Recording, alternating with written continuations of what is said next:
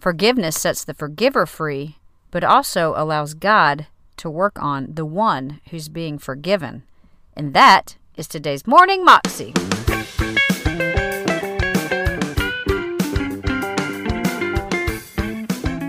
Welcome to the Morning Moxie Show. I am your host, Alicia Sharp of AliciaVSharp.com, and today we have a CBN testimony because it is Testimony Thursday, and this lady is sharing about how she had been raped.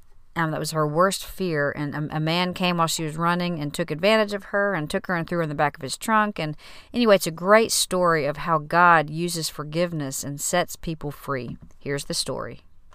You know, it's like your worst fear, and all of a sudden it's happening. Emily Klotz was out jogging when her worst fear became reality. I saw a man coming towards me on the other side of the street. He ran across the street and grabbed me and sprayed pepper spray in my face and dragged me across the street to where his car was parked in the woods and threw me in the trunk of his car. This is my worst fear, and it's happening to me right now. She was trapped in darkness as the man drove around planning his next move. I felt around and I found a roll of duct tape and a screwdriver and handcuffs.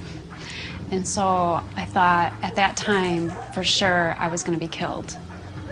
In the back of my mind, though, that I had all these regrets, thinking I haven't been married yet, I want to have kids, you know, all these regrets that my life is too short. To calm herself, she sang songs she learned at church as a young girl. I sang some different hymns and things that I knew, and I did feel that God's presence was with me. He was there with me. He comforted me. His peace was there in the trunk of the car and kept me alive. And the man who was driving the car must have been convicted because he turned his radio on. He turned it way up to drown out the sound of me singing and praying. An hour later, the car came to a stop and the trunk opened. Emily tried to make her escape. I was able to scratch his face, but he grabbed me and he threw me to the ground. And at that point, I looked at him and I said, "Are you working for the devil?" And he looked at me funny. He said, "No." And I said, "Well, God is with me." Emily was thrown back in the trunk and tied up. 45 minutes later, they stopped again at a house. He brought me to an upstairs room in the house and handcuffed my hands to a bar that was near the floor, and there he brutally raped me. When it was all over, she was placed in the back seat of his car. Her attacker made a strange request. He asked her to sing.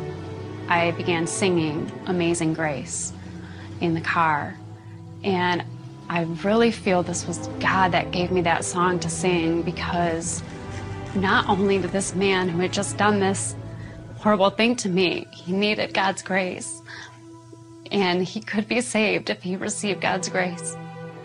But also, I needed God's grace just as much, even though I'd grown up in Christian schools and grown up in church. I didn't yet have that relationship with the Lord. I hadn't received that grace. So I needed it just as much as this man who had done this horrible thing. She was left in a parking lot near her college and called the police. Her attacker was arrested the next day, but Emily was left with deep scars.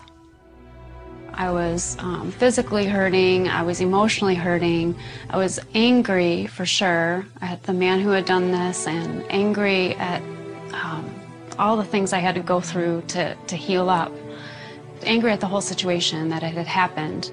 A friend told Emily that God loved her and wanted to heal her. And I was able to understand that Jesus gave everything. He gave his life for me because he loves me so much. And he offers it to me. And if I just take it and open that gift, I can have eternal life. So I just prayed a very simple prayer. Lord, I do want to serve you with my life. I want to love you with all that I am. Receive you into my heart. I want my heart to be fully yours. Immediately, the word came alive to me like it never had before.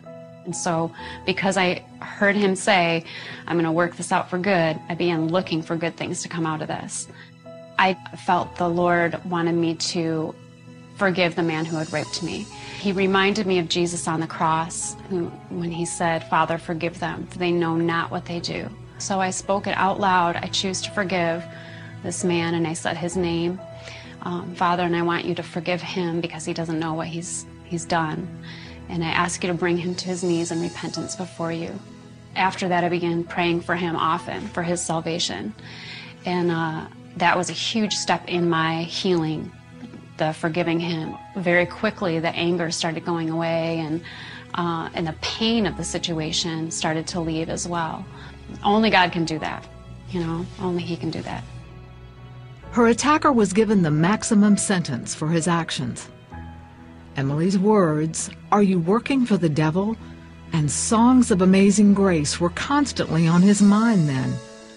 2 years into his incarceration, he asked God to forgive his sins and make him new.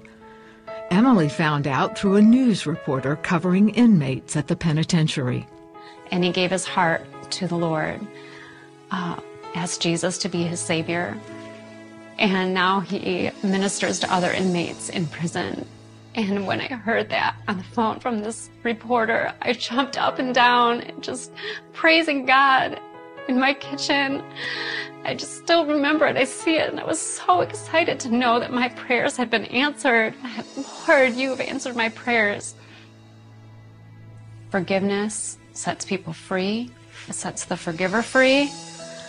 But it also allows God to work on the heart of the one who's being forgiven. God helped me to forgive instead of holding bitterness and hatred towards this person. It's just a beautiful picture of His grace, that no one is ever beyond the reach of His love and His grace, no matter what they've done. That was a CBN testimony, and you can find that clip on YouTube if you search under Forgiving the Unforgivable, CBN.com. You can find out more information about CBN at their website, CBN.com, and again, they have so many great testimonies, great stories, great resources, and I really enjoy watching their program called the 700 Club when I get a chance. Hope you're doing great. Hope you have a great day, and I will see you again tomorrow for Fun Friday. God bless.